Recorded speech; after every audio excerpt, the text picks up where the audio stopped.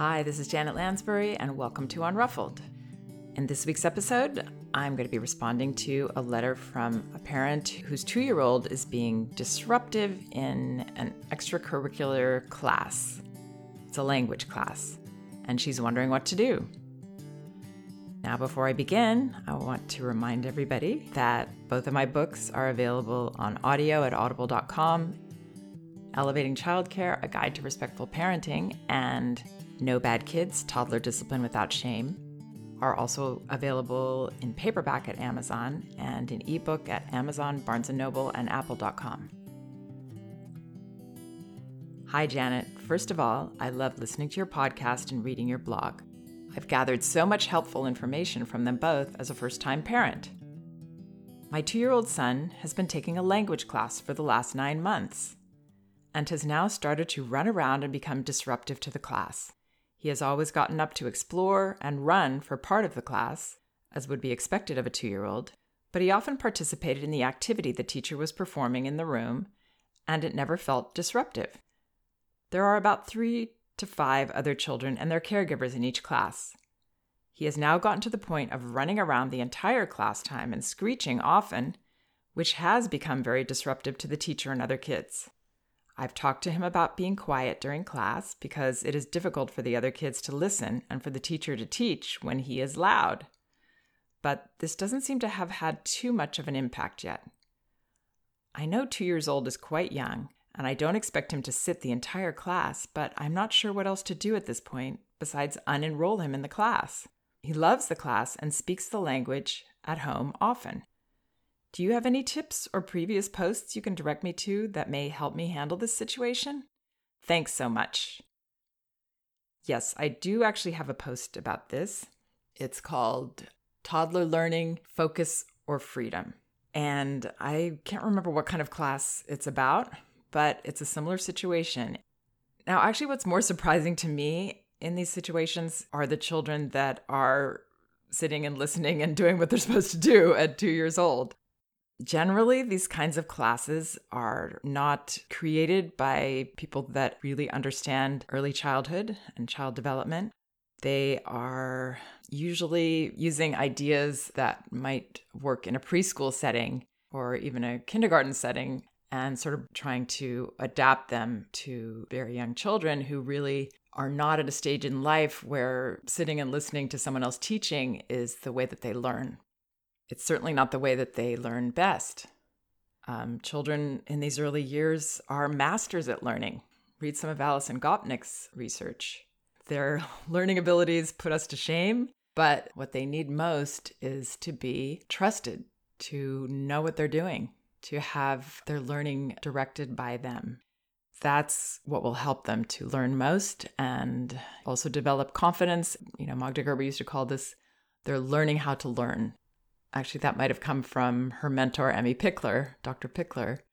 So what children are doing in these early years is they're learning how to focus and pay attention to something for a long time, how to explore it, how to examine every detail until they've either mastered the, object or the idea or just gotten their fill for that moment. And then they're going to move on to something that they need to focus on then.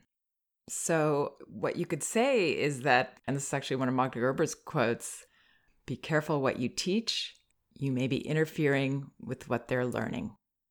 So what that means is, while we're teaching them what we think they should be learning in that moment, we're not giving them the time they need to really learn something that would be more important for that child in that moment. And that's why I generally would not recommend a class with any kind of structure like this for a very young child.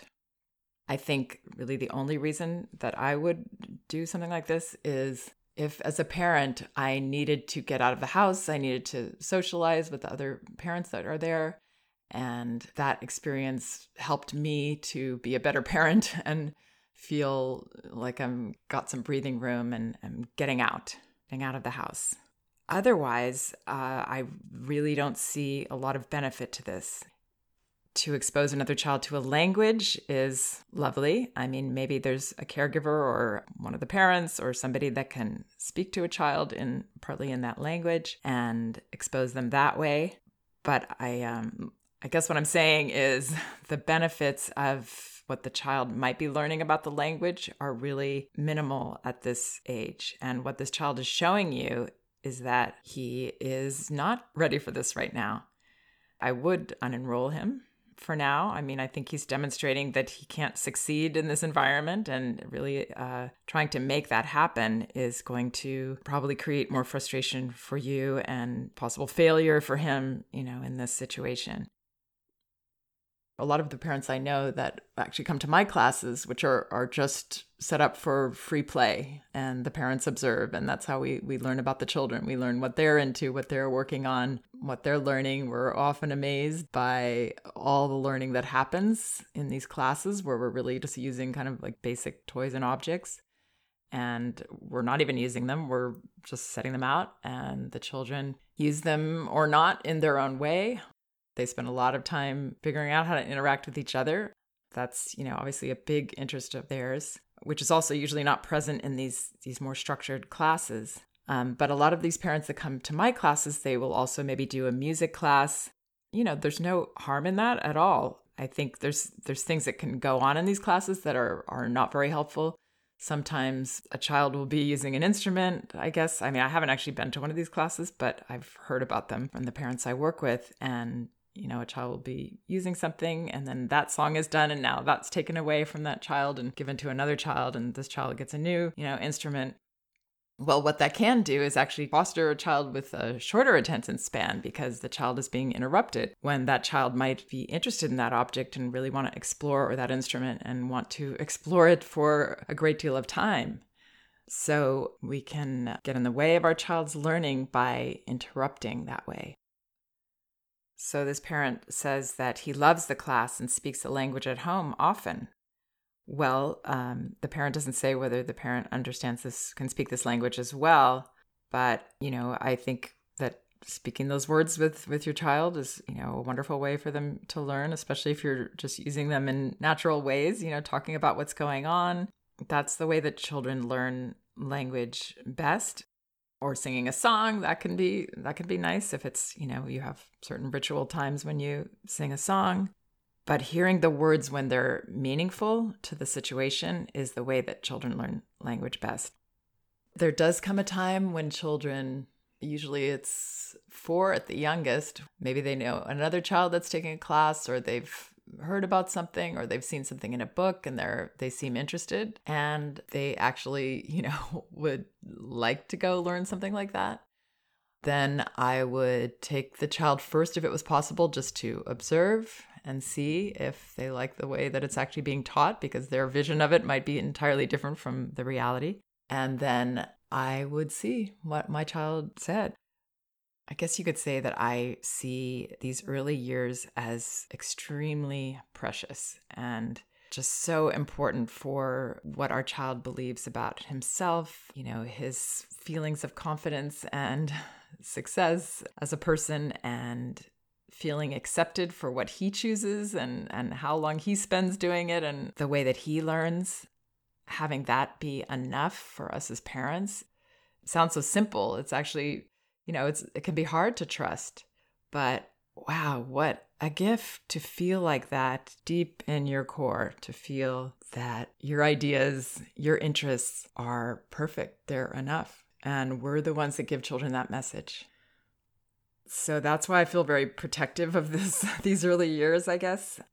Children can handle all kinds of things and be fine, but I guess I have different priorities. And my priority is for my child to learn in the way that's meaningful for them, and understand that they are very, very capable at doing this with, even just a minimally enriching environment. And by enriching environment, I mean just, having a little bit of space, having some fresh air once in a while, or as much as possible, having, a safe area where you can explore without someone interrupting you all the time, and figuring out who you are, what you like, how you like to do things, and really getting comfortable with that. So those are the kinds of messages that we can give children, and I do think that classes like this tend to give other messages that are not as productive. But again, if there is a reason parents want to do this for themselves, that for me is a very good reason and understandable, while also balancing this with a lot of time for the child to be self-directed and trusted and just enjoyed for, sitting around in the living room and staring at the carpet, things like that. There's a lot going on when children seem to be doing very little. There's a lot going on. Thanks so much, and I hope this helps.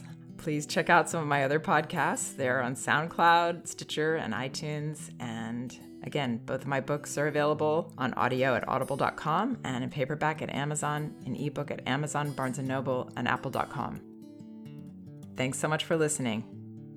We can do this.